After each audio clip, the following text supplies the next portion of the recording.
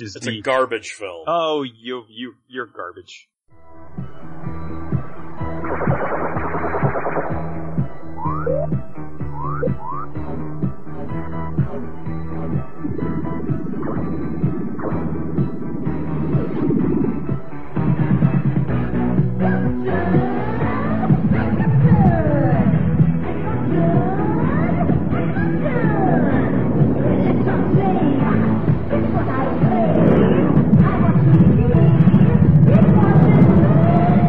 Radiodrome.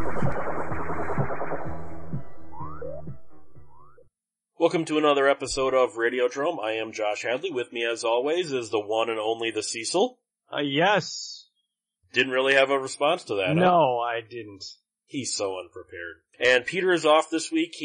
What did he say? He's like acting in a friend's movie or something. So I'm saying good for Peter. Yeah, get out there and be creative. So it'll just be the two of us. But if you guys want to help out the show, and if you guys want to look up any of the movies that we bring up, or maybe find them on darker sites, you need a digital condom, which is basically NordVPN. Go to 1201beyond.com/DromeVPN. And for only $3.79 a month, you can get 75% off of a 3-year plan with Nord. They'll encrypt your data, they'll encode your data, they'll protect you, they'll hide your IP address, get around region coding. If, say, you want to watch something on YouTube that's only available in England, you just click on, hey, I'm now on a London server. Nord is fantastic and they will protect you. So just go to 1201beyond.com/DromeVPN. And also, if you're feeling a little bit frisky with the stuff you look up on Nord, because we know you're going to be going to some porno sites, you need to go to adamandeve.com. Use the promo code DROME and you will get 50% off of a single item, 3 free DVDs, a free sex swing, and free US shipping. All you have to do is use the promo code DROME at adamandeve.com. So all that said, last week we talked about 70s horror movies. We're going to talk about the nice logical step, 80s horror movies.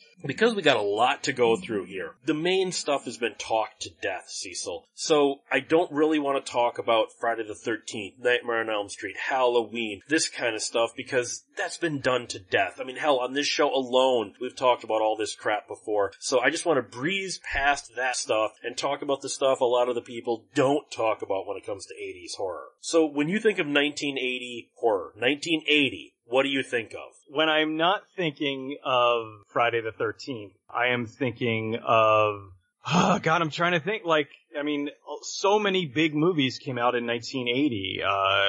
The Shining, Friday the 13th, so I'm kind of trying to think of specifically an 80s film. How about this one? How about the one that's way too close to home for all of us? Fade to Black.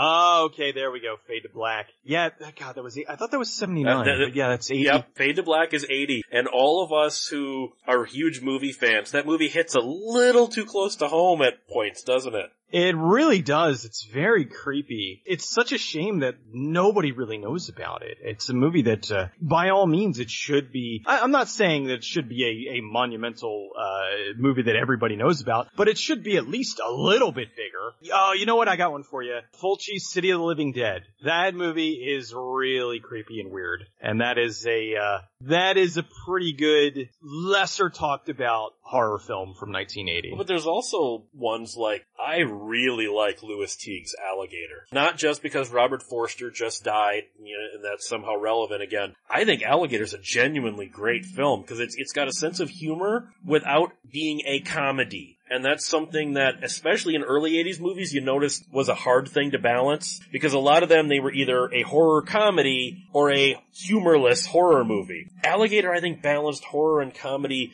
better than it probably had a right to, and that's probably due to John Sayles' script. Well, you want to talk about clever comedy that's funny, but doesn't beat you over the head with it, not, here's wacky sidekick guy.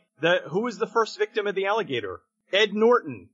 So a lot of people, now a lot of people may not get that. But back in 1980, a lot of people would get that because Ed Norton was from the Honeymooners and he was a sewage worker. So that was a really clever little in-joke for the people who were fans of the Honeymooners without so that was kind of without here's something funny, laugh! Also the fact that the whole movie has a weird sense of humor to it. Like, I personally like when Urban Hunter comes in and he starts hiring street kids as his guides and stuff as he's hunting the alligator, and it's got this weird dichotomy with the jungle movies of the 70s. I thought that was just kind of brilliant.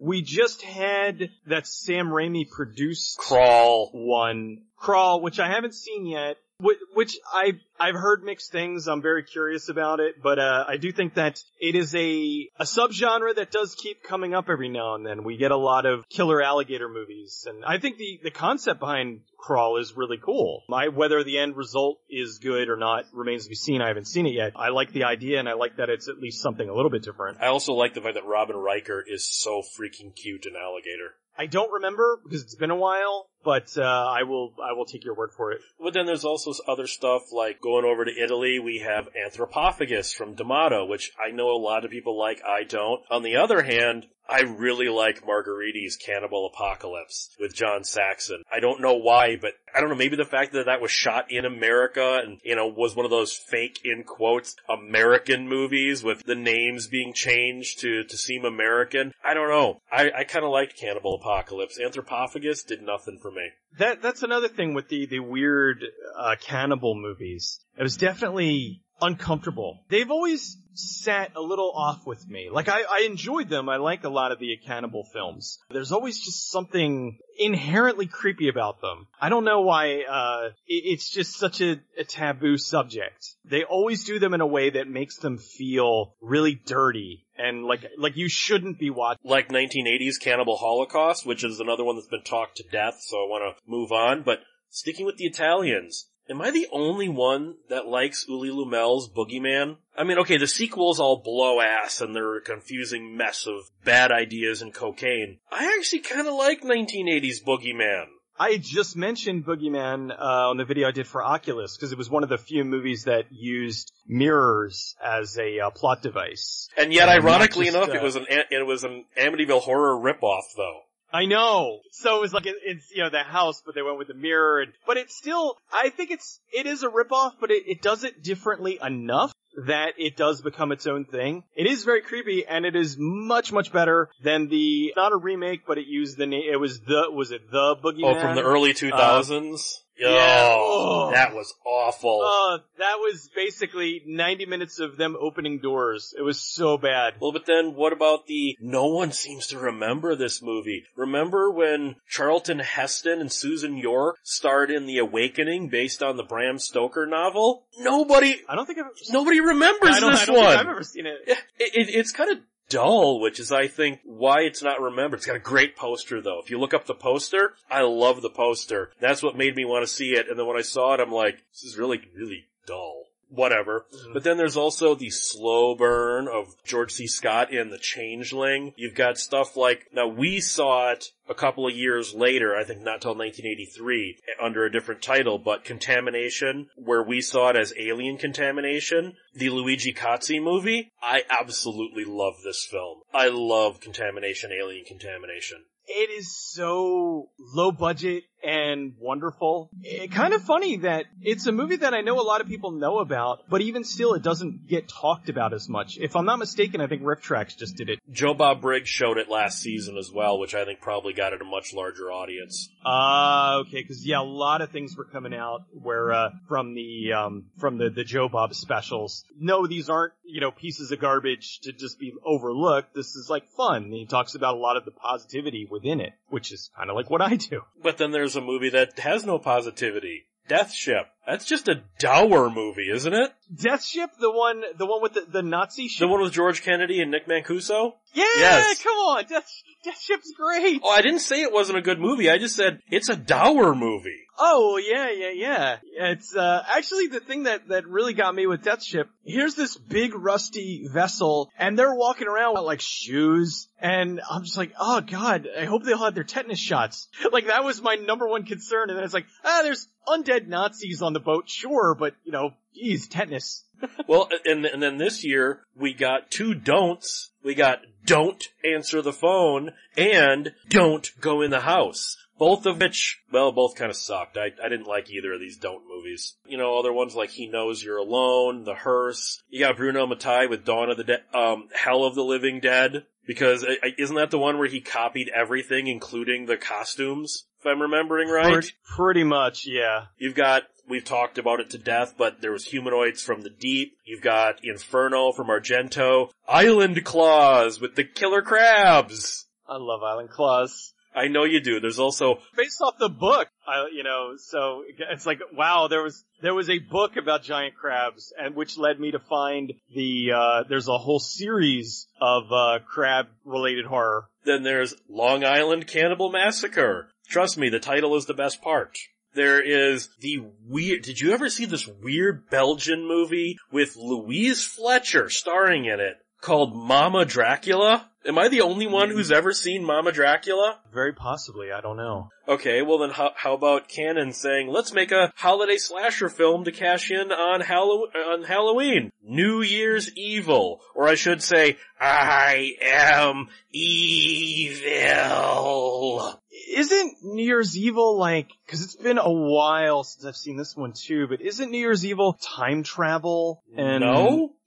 No? No, the killer is wearing a mask, he masks his voice, and he's gonna kill someone at the stroke of midnight in each time zone and calls into a live punk rock TV show. What the hell movie are you thinking of?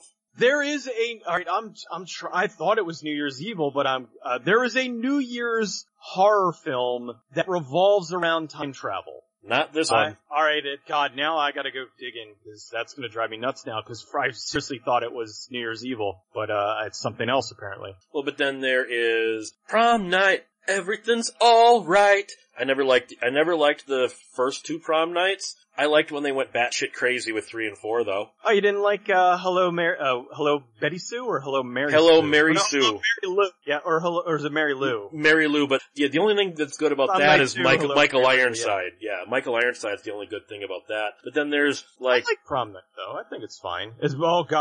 Try sitting through the remake. No. But then, there's Jamie Lee Curtis coming back right after Halloween to do Terror Train, which I really didn't like. Really? Terror Train's I didn't. Good. With the killer David Copperfield? Oh, and then there's the weird toxic zombies, the pot zombies we've talked about before in our Disney episode, The Watcher in the Woods. There's Zombie Holocaust. I don't know, 1980, it seemed like it was a lot of 70s. You know how it takes a decade, a little bit while? A lot of these movies are very 70s, especially the Italian stuff. I was really surprised how many of the Italian movies we discussed were actually from 1980, because they feel so late 70s, don't they? Well, technically 1980 is late 70s. It's it takes a little while it's weird the way that it works, but it does take a little while for the influences to kind of kick over. But yeah, a lot of 70s vibes you'll get from early 80s stuff, especially in 1980. Because a lot of them started production in 1979. But then as we go into 1981, we start off with The Alchemist, the only time Charles Band ever was work for hire. I did a whole write-up for it for Delirium magazine. I think there are good things in The Alchemist, but God, is it not a good movie. It's one of the very few Charlie Band films that I haven't seen. Well, you're right up there with Robert Ginty. He starred in it. He said, he gave an interview a year or two before he died, and he said it's the only film he's ever made he had no interest in seeing. Wow.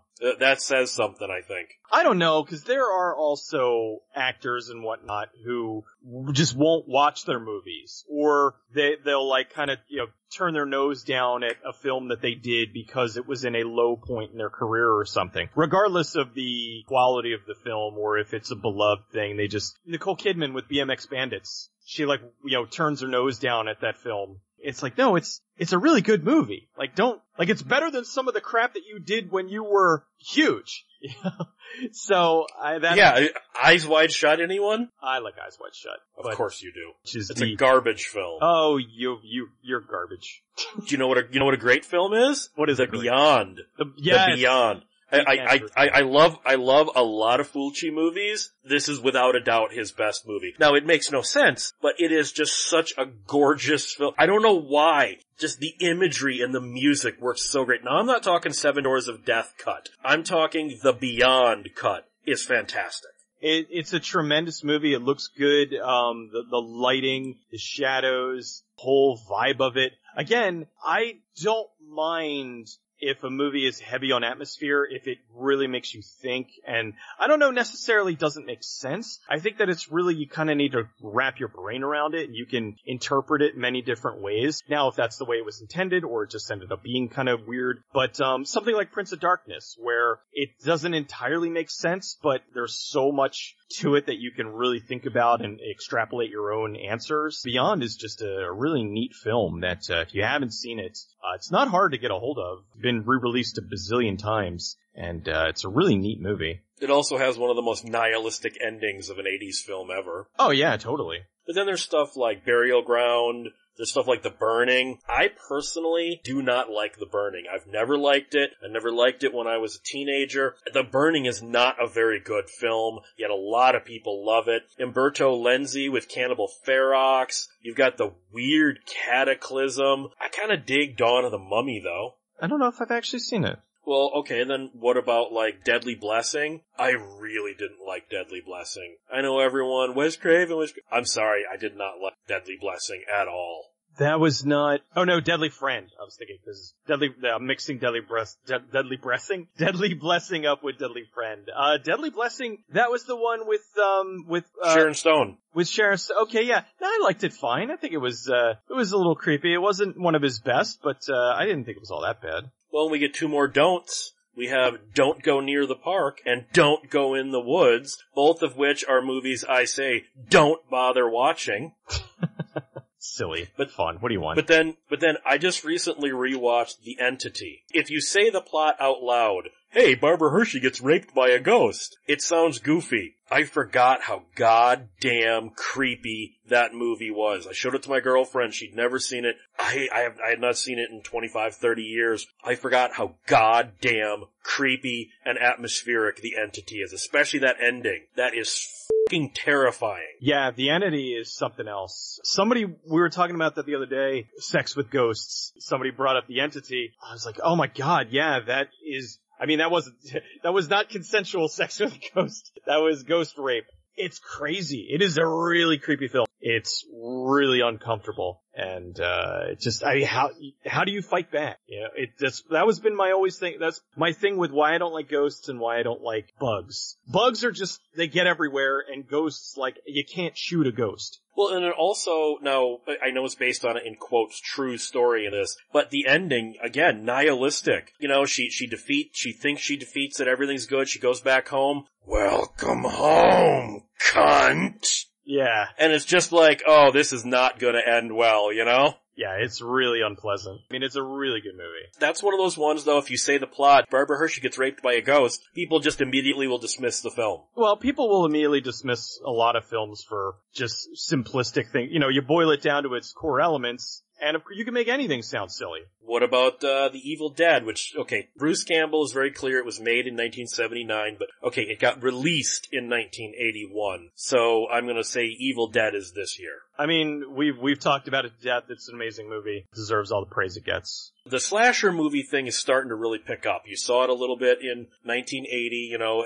after what Friday the 13th did. Fear No Evil isn't technically a slasher movie, but it's got all the tropes of one. You got Final Exam, which I know you've talked about. We got, you know, Friday the 13th Part 2. You've got Funeral Home, which is sort of a slasher movie. Funhouse, which is sort of a slasher movie. I personally, it's not a slasher movie, but we talked about it in our werewolf episode. I really like Larry Cohen's Full Moon High. Got the right kind of attitude to it that makes it good. But then I want to talk about Galaxy of Terror. Galaxy of Terror is one of my favorite Roger Corman produced movies ever. I love Humanoids from the Deep. Galaxy of Terror has Taffy O'Connell raped to death by a giant space maggot, Sid Haig killed by his own severed arm, Freddy Krueger fighting himself, Erin Moran gets her head blowed up, and it's all on a planet built by the Skocek brothers that looks like it literally could have been out of Aliens a few years later. I love Galaxy of Terror. Great movie. Really, really creepy. Very weird, very syrupy. So if people are like, why are the special effects look so amazing? Well, it's because they had James Cameron working on them next to nothing, because that was when he was really just getting into the industry. A lot of people don't know that Cameron started with Corman, and he also Cameron was also unofficial second unit director on that movie, too. The big thing was that a lot of people talk about, he got the maggots to move on cue by running electrical currents. Like, they were real maggots, but he was running electrical currents through the material that they were sitting on. So that was, like, really impressive, and everybody was like, that guy thinks outside of the box. It's just like, oh god. Working with real maggots. We're back to slashers. We got Graduation Day, Halloween 2. You have Oliver Stone's The Hand, which I think is one of his... I talked last week how I really dig Seizure. The Hand I did not like. But, you got Happy Birthday to Me. Hell Night, which is Tom DeSimone, but it's not a slasher movie, but it might as well be. I know it's ghosts and stuff. You got Home Sweet Home. Sweet Home has one of the greatest moments in cinematic history. Was it Body by Jake? Does the body slam or whatever on the hood of the car and crushes the guy. I didn't like that movie. It's amazing. We have Fulci's House by the Cemetery. We have The Howling this year. We've got the weird alien ripoff Inseminoid, which we in America got as Horror Planet.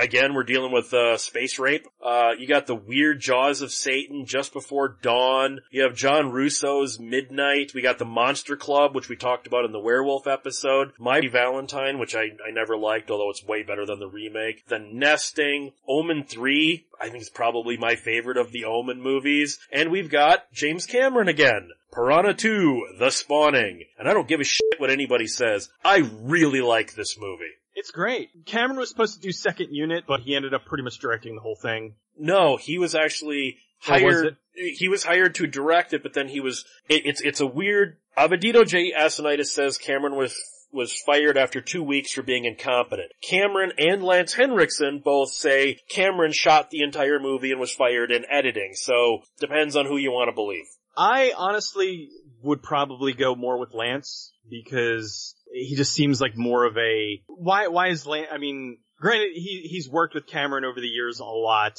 but he's always been a stand-up guy, and I don't see him BSing about something like that. And that just sounds like something that really maybe could happen.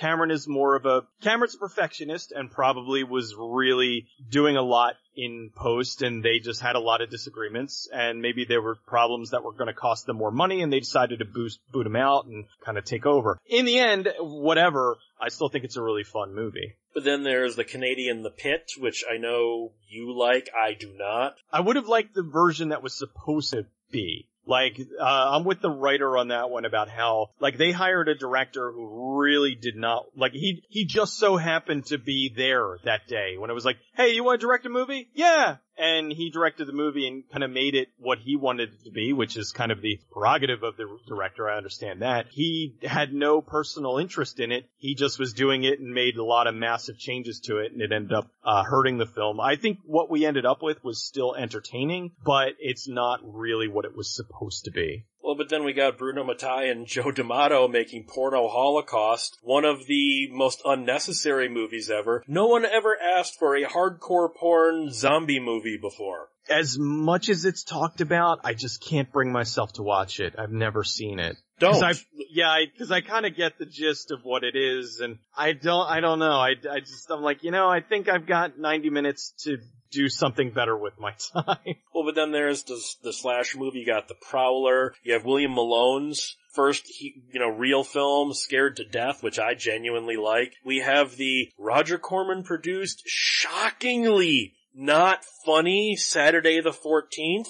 Oh, boo! I knew that was coming. I was waiting for that. I knew you were gonna like Saturday the 14th. Right, and Saturday the 14th Strikes Back. What's wrong with you? You probably don't like Student Bodies either. Actually, Student Bodies is quite funny. I was just about to bring that up. Student Bodies actually has humor to it. Saturday the 14th has no jokes to it. It's just stupid things like the wife constantly thinking bats are owls, or the main villain and the main hero in their final battle just yelling sound effects at one another, and you just are like, this isn't funny, Roger! Well, it's not funny to you. Then there is Michael Wadley's Strange Wolfen, a movie that we discussed in the werewolf episode is not a werewolf movie, that's a werewolf movie, that's not a werewolf movie, that, just go listen to the werewolf episode. So as we move into 1982, I know you like this movie a lot, and I do like Sid Haig in this movie. The aftermath is not very good, it's a total ego project by Steve Barkett, but Sid Haig is great in it.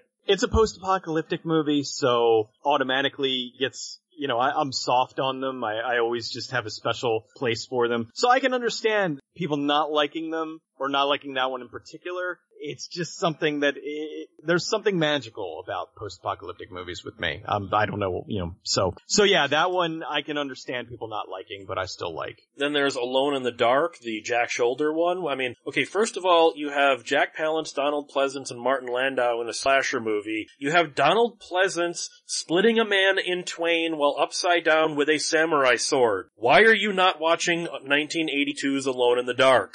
But then there's, again, we discussed it in our Amityville retrospective, Amityville 2, The Possession, which just sucks. It's a film that keeps going, it's the 70s, it's the 70s, it's the 70s. And they've got Walkmans and modern movies playing in the back, and it's like, oh, shut up. I personally, I'm gonna take a lot of crap for what I'm about to say. No! I like Basket Case 2 and 3. I don't like the first Basket Case. I'm sorry. I like all the Basket Cases. You got The Beast Within with Philip Mora. You've got Blood Tide, which was basically James Earl Jones on vacation fighting some sort of an underwater monster in the Greek Isles. And he was once asked, because remember, he's already done Star Wars and Empire Strikes Back and stuff, why he would do a low-budget, weirdo foreign film like Blood Tide. Well, they basically paid my wife and I to go on a vacation in the Greek Isles for 3 weeks. I just occasionally had to throw dynamite at a fake monster. I'm totally on his side for this, Well, that always kills me when you see, like, an actor like Samuel Jackson and they're, well, why are you in these giant in the Avengers, and then you'll go be in some little pile of crap? And it's like, because they pay him to go to another part of the world, and when he's not filming, he's off playing golf somewhere. Like, do you not understand? He's being paid to go on vacation, and occasionally show up and, throw dynamite at monsters, or shoot a monster, or say motherfucker a bunch of times. It's really not, it's not hard to understand why some of these actors will slum it, so to speak. Or you have somebody like Eric Roberts, who he just likes to act, and he will be in almost anything. Well, but then 1982 also has, now I remember liking this movie, I've not seen it since like maybe 1985. I remember really enjoying The Boogans. Oh, The Boogans is great! Boogans, you got, giant evil turtle monsters. That was one of the first horror movies I've ever seen. It's creepy, it's fun, it's really interesting. I've always had a soft spot for The Boogans. Well, but then you've got the really weird remake, not remake, and I guess I said that twice intentionally, of Cat People, the Natasha Kinski, Malcolm McDowell one, that it's a remake of the old film, but it's not a remake because the old film had nothing to do with the title because they were forced to use the title, but this is a remake of the title and you're just like, oh my god. But personally, I like 1982 Cat People. I think it's ridiculously stupid and fun at the same time. Cat People is atmospheric as hell. Well, it's Paul Schrader, yeah. Like, they nail the look. Like, it is so good. I really enjoy it. I think it's very effective. And that was when they were trying really hard to make Natasha Kinski a thing. I've always liked Natasha Kinski, but she just, for whatever reason, never really caught on. She's not a strong actor. She's not awful, but you can very much see in every movie she's in her limitations. She is not a strong actress. That hasn't stopped a lot of people. Like, look, Jessica Alba is gorgeous, but she's pretty much the same person in every movie. That has not impacted her career at all. So I think that there are a lot of actors and actresses out there who really are very limited in their abilities, but for whatever reason, you have some of them that go off and become very popular, even though they're basically playing the same character over and over again, and other ones that are the same thing that are also, like Natasha Kinski is very beautiful, but she just never really took off. And I guess it's really just the choice of movies, whatever their agent gave them, it just didn't give them that one movie that made them a household name. Well, then this year we've also got Creepshow, which we did a whole retrospective on. We have, oh good God, Curse of the Cannibal Confederates, which I say don't even bother with. And we got a don't this year.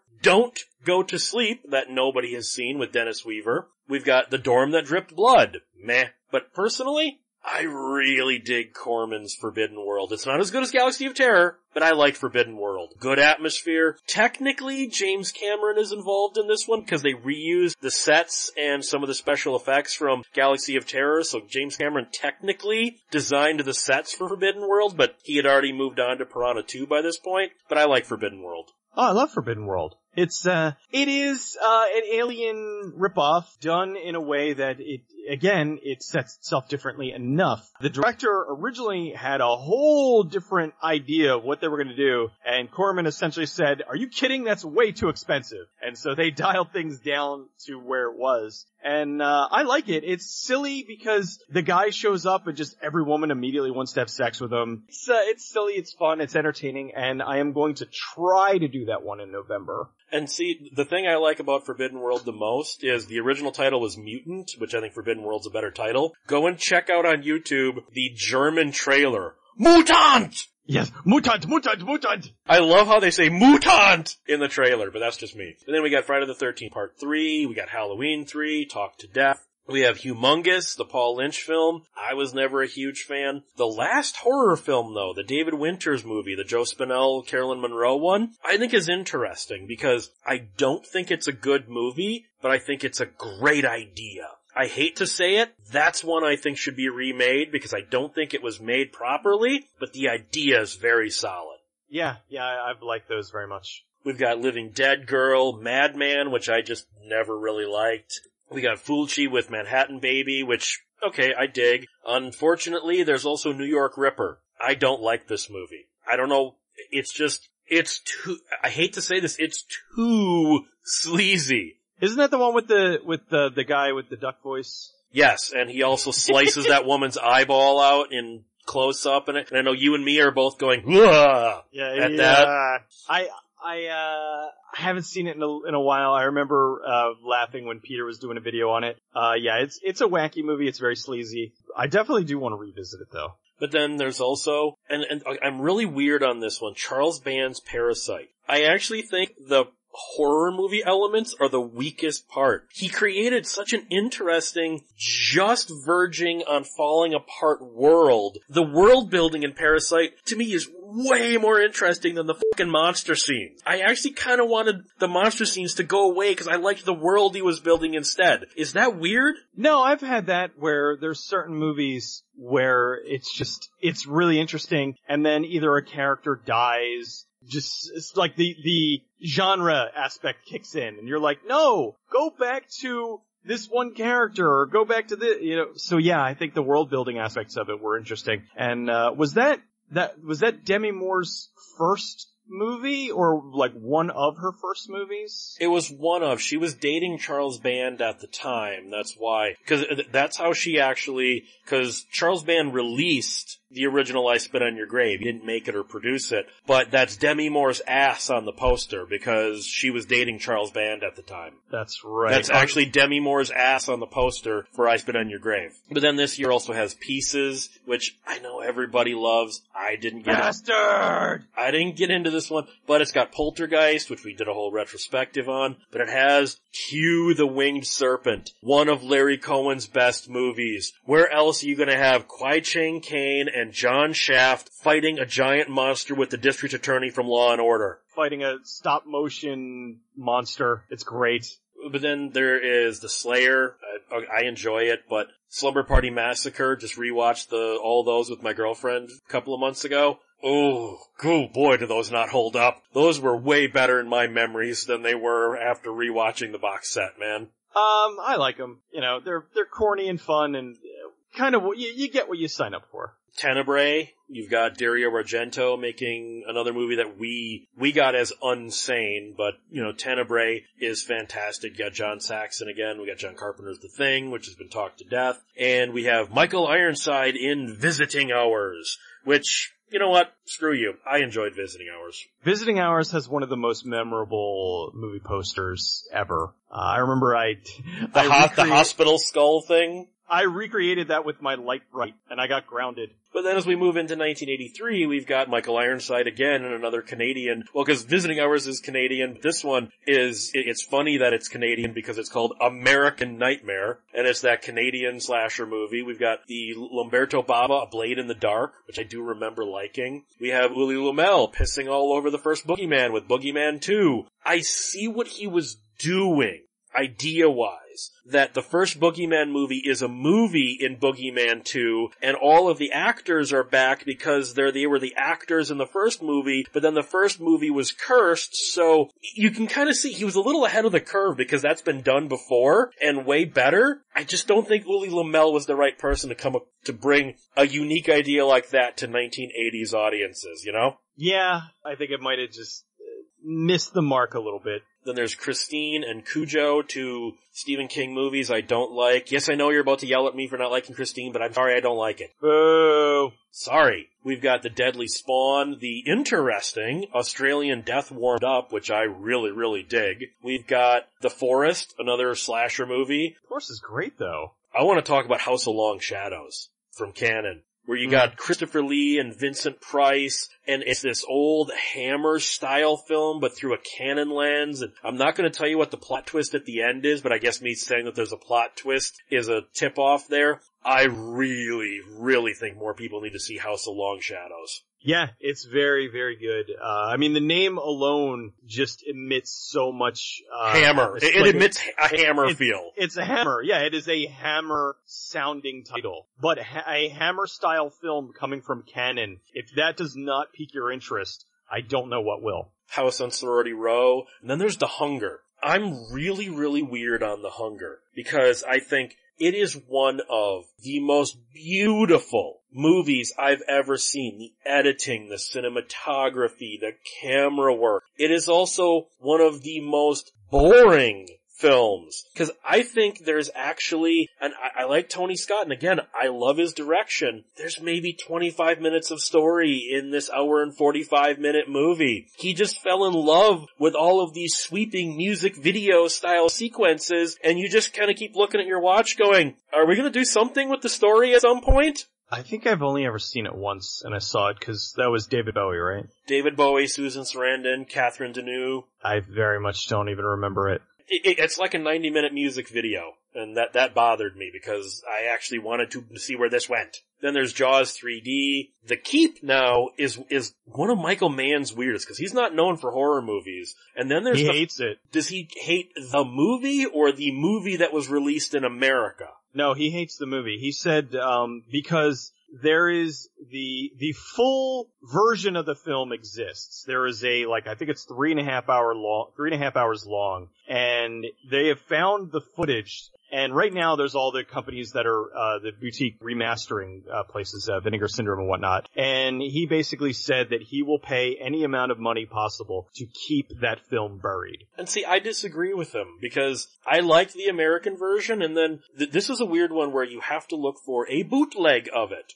In, 85, 86, NBC showed the movie on NBC like Sunday night at the movies. They showed a version that has a different ending and like 40 minutes of scenes that are not in the theatrical cut. But you could only find them in the TV version. The Keep is one of those ones where we've never seen the true version, because the TV version cuts a bunch of stuff from the theatrical version, the theatrical version cuts a bunch of stuff from the TV version, so you kinda gotta find this weird composite edit that takes the TV scenes, and I'd like to see The Keep for real. I don't care what Michael Mann thinks, I enjoyed it. Yeah, I think that's kind of crappy because he's standing in the way of all the work, people that have, the actors, the crew, everybody that put that film together. It's not just on him. He's become a big enough director to his own right. All of a sudden, this film from 30 plus years ago is going to come out. It's not going to negatively impact him. So I have a feeling, honestly, probably what's going to happen, and I am not wishing any kind of ill will on him, but more than likely what will happen is he will die, and the rights will somebody will end up getting them, and hopefully they'll be able to construct the proper version of the film and get it released, and who knows, maybe it'll come out and people will re-recognize it. Oh my god, this is the film that should have been released in the first place, which I have a feeling is going to be the case. And he had nothing to be ashamed of. This was a movie that he should have been proud of. Then there's also The Prey, another forest slasher movie. We covered it in our Psycho retrospective, Psycho 2, which the blasphemy I'm about to say, I think is the best film in that franchise. I love Psycho. I actually think Psycho 2 is a better movie all the way around. I think Psycho 2 is good, but don't think it's as groundbreaking as Psycho 1. Then there's Scalps from Fred Olen Ray. We've got Sleepaway Camp. We've already done a whole retrospective. You love it. I do not. Boo. Well, we can agree on this one then. Tom Engelbert's Soul Survivor is a movie more people need to see. You want to talk about a weird dreamlike sort of LSD atmosphere, and it makes sense in the movie to a degree if you know what the ending is. I like Soul Survivor. Yeah, Soul Survivor's terrific. Something Wicked This Way Comes. Go look up our Disney Dark Period episode. This movie is way creepier than it has a right to be for a fucking Disney film. Absolutely. It didn't even really register with me when I was little and I saw it, and I saw it again later. I'm like, this is just weird, like dark and weird, and because I didn't really get it when I was little. Yeah, it's a neat movie that, unfortunately, because it's during the dark era of Disney, it's one of the ones that, is buried. The weird thing is, and I mean this in an absolute positive way, it is so Ray Bradbury-esque, isn't it? Isn't it weird that Bradbury has even though he's never directed a movie before, when you see a Ray Bradbury adaptation done properly, you just go, God, does this feel like Ray Bradbury, you know? Oh yeah. Well, his stuff does have a very distinct vibe to it, and I think that they nailed that with, Something Wicked. Then there is Videodrome. Come on, do we even need to discuss how much I think Videodrome was ahead of its time and an amazing film? But then, I do want to discuss Extro, that weird British movie that is way better than anyone remembers it being, because I think people immediately dismissed it because of the poster. And then you go and watch it and you say to yourself, this is really intelligent and really well done. The only thing I'll bitch about it is they really killed the snake in that. They really blew the snake's head off, and you know how I feel about killing animals in movies. I am so against animals being killed in movies, but at the same time, snakes! I think it's still wrong. Like there was, I did Frogs not too recently, a couple weeks ago, and there was a rattlesnake. Yet Sam Elliott, wasn't afraid of the rattlesnake, and I'm like, yeah, cause it looks like they took the snake's teeth out. And so that just kind of bugs me whenever they will injure an animal just to make a movie. I don't know the history behind that. Maybe they got a rattlesnake that didn't have its teeth or something, or I don't know. But stuff like that. What we were talking about, with Ray Cardona, with the cats, and yeah, just killing animals in movies for the movie is just wrong. Well, then as we move into 1984, we've got Charles B. Pierce with, now I loved Legend of Boggy Creek. Barbaric Beast of Boggy Creek Part 2. Sorry, this one didn't work for me, Charles. It's another one I've seen, Legend, but I haven't seen that one. Well, there's Bloodsuckers from Outer Space, but then there is the one we're going to talk about, Chud. Oh, I love Chud. I just watched Chud for the first time in 20 years, maybe 3 weeks ago with my girlfriend. I love Chud. I know Joe Bob hates it. When I was interviewing Joe Bob after the fact, when we were just talking, he was talking about how he doesn't understand, he doesn't like this movie, he was forced to show it on his show. He calls the people who love this Chud monkeys, and he just does not understand the Chud monkeys and the love for Chud. And it's like, okay, I get it, Joe Bob. There's not a lot of Chud in Chud, but it's the atmosphere and the weirdo characters, and you've got this weird thing where John Hurd and Kim Greist have absolutely no chemistry together whatsoever as a married couple, and you got John Hurd playing like he doesn't really want to be in this movie, even though he wasn't a name yet. Then you have Daniel Stern playing like he's fucking Mel Gibson in Conspiracy Theory. And, it's like, okay, there's like 3 movies going on in this movie all at once, Yeah, I am genuinely shocked that he doesn't like it. I mean, every now and then there'll be a movie that comes along that just, you think that somebody is absolutely going to love it, and they just, for whatever reason, don't. And that to me was Chud with Joe Bob. That is everything that seems like it would be right up his alley, but for whatever reason it just doesn't work. Just therefore proving not everything will work for everyone, even for something that you think is going to work for them. It just doesn't work for whatever reason. He just doesn't like it. And really, it doesn't bother me, but it's weird. Are you a Chud monkey like me? I guess I'm a Chud monkey. I like Chud, and I like Bud the Chud, too, No! That's a freaking rejected Return of the Living Dead 3 script. Yes, but I still like it. I mean, I like Chud more, but I like Bud the Chud. Come on. Well, then there's Children of the Corn, which we did a whole retrospective on years ago. Company of Wolves. You weren't on the werewolf episode, but I don't like this one. Everybody loves Company of Wolves. I don't. I like parts of it. Well, then we got another don't. We haven't had a year yet where we haven't had a don't. Now we have the Edward Purdom Don't Open Till Xmas. It's got Carolyn Monroe in it for no reason at all. She shows up for a musical number, which is not what you think of for Carolyn Monroe. This one does a twist on the whole Santa Claus killer thing. This one is a guy in a yellow jacket killing Santa Clauses, not a guy in a Santa Claus costume killing people. And it's got that amazing scene where a Santa Claus is taking a piss and a guy takes a straight razor and cuts his dick off with Santa Claustration. This episode is really, keep bringing up me, but, this was a landmark episode for me, or landmark movie for me, because this was the very first Good Bad Flicks video I ever did, was, Don't Open Till Christmas. I think it's, a lot of fun. I think it's an interesting movie. I was glad that it got restored for DVD, but I think by the time they got the DVD, it was a little bit late. I wish they would have been able to get it, to Blu-ray. Maybe one day they will, because I think it's a good-looking, sleazy film. And yeah, Carolyn Monroe shows up for a music video in the middle of it. Honestly, it's been 10 years since I did the video, so I don't remember why.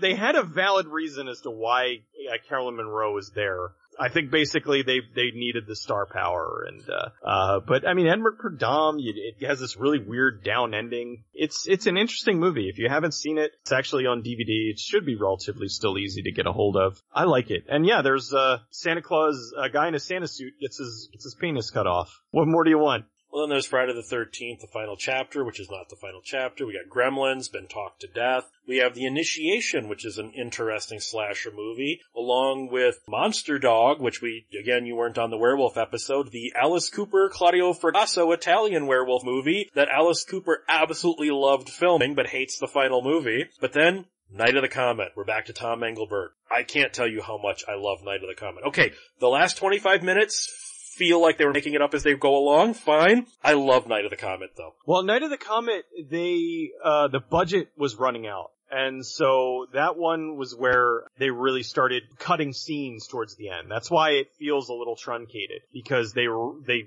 didn't have that much money to begin with, and then they really were just running out of money, and they were trying to get in as much as they could. So they had to change the ending. Well, I don't want to say change the ending, but change the final third of the film a little bit to be able to fit in under budget. But it's still a great movie. I love it. I love it dearly. I think it's fantastic. I think it's a lot of fun. There's Nightmare on Elm Street, which we're skipping. Then there's Razorback, the Russell Mulcahy Australian movie. Okay, I don't think it's a great movie, the giant pig, attacking people on the farm. Good God, does this movie look amazing. I'm just going by memory here, but isn't like half this movie fucking backlit shots? I bought the Blu-ray not too long ago. It got a remaster this year or last year. It is one of the most gorgeous films ever. They shot a lot of it. There's a lot backlit. There's a lot in the outback. The shots, stylistically, it's amazing. Even if you don't like the film, it's just gorgeous. Like, you can't deny. And I know it sounds silly. It's it's a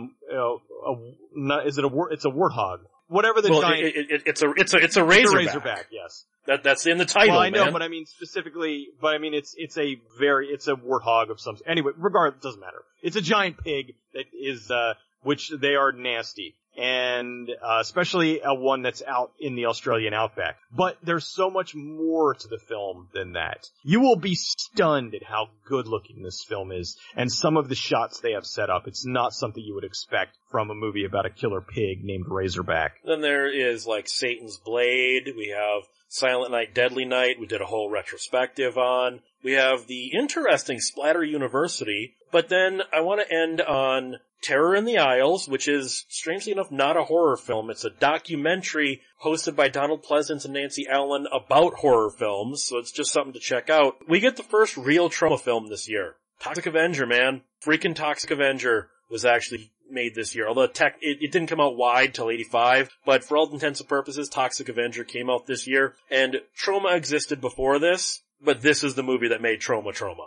Oh, absolutely. Troma was doing things like Squeeze Play and movies that have come to be beloved later, but at the time, they weren't really getting the recognition. It wasn't until The Toxic Avenger came out where that really set things off. Although I did not see The Toxic Avenger until much later. I actually saw Toxic Avenger 2 was the first Toxic Avenger movie I ever saw, and then I went back and watched Toxic Avenger 1. So I've always had more of a soft spot for Toxic Avenger 2 because I think it's funnier and a more entertaining film, but I can't deny the enjoyment and the silliness of the first one. And if you haven't ever read the Lloyd Kaufman, Everything I Learned from Filmmaking, I Learned from the Toxic Avenger book, it's hilarious. It's a great read, and you see how much creativity went into this movie. Most people would kind of turn their nose up at. I didn't see Toxic Avenger in the theater, because you gotta remember at this point I'm 9, but I do remember seeing the commercial for it on the Elvira MTV Halloween special, and on that I went and rented it as soon as it came out on video and just fell in love with this movie.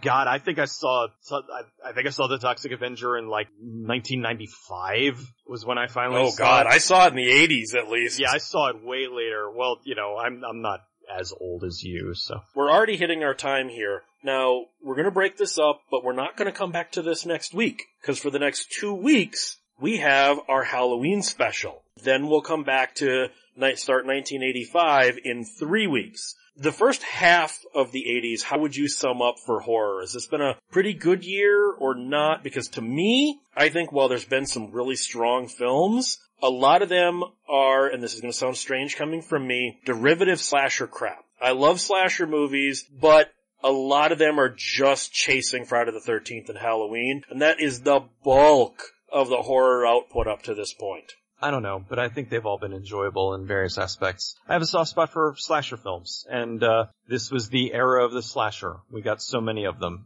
such a wide variety.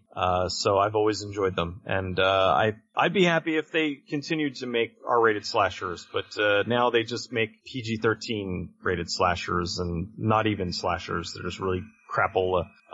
So I think it's been a pretty banner half year so far. Well, we'll be back to this in 3 weeks, but next week begins the first part of our Halloween special. So on that note, where can people find The Cecil? You can find me at goodbadflix.com, well as goodbadflix on YouTube, Twitch, Twitter, Facebook, and 1201beyond.com, and stuff, yes. You can find me at 1201beyond.com. Contact this show at 1201beyond@gmail.com. Guys, try to be a cut above. Keep one foot in the gutter, one fist in the gold.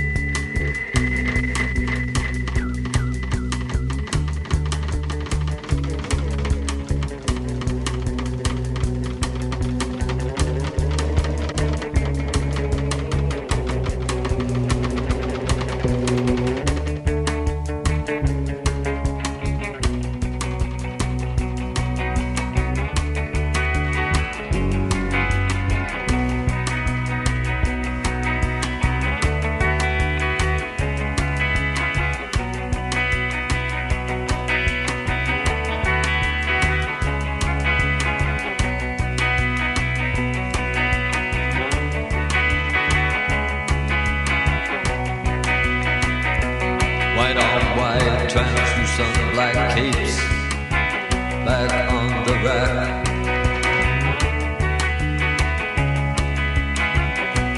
Bela Lugos is dead. The bats have left the bell tower. The victims have been bled. Red velvet lines the black box. Bela Lugos is dead.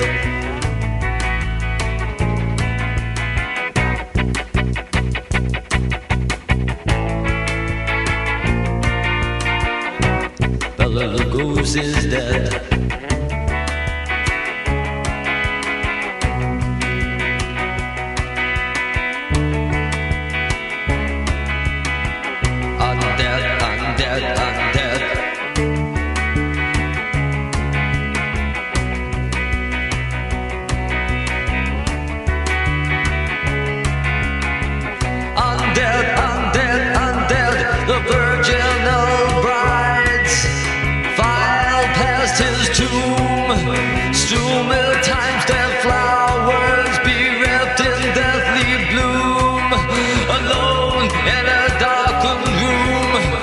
The Count.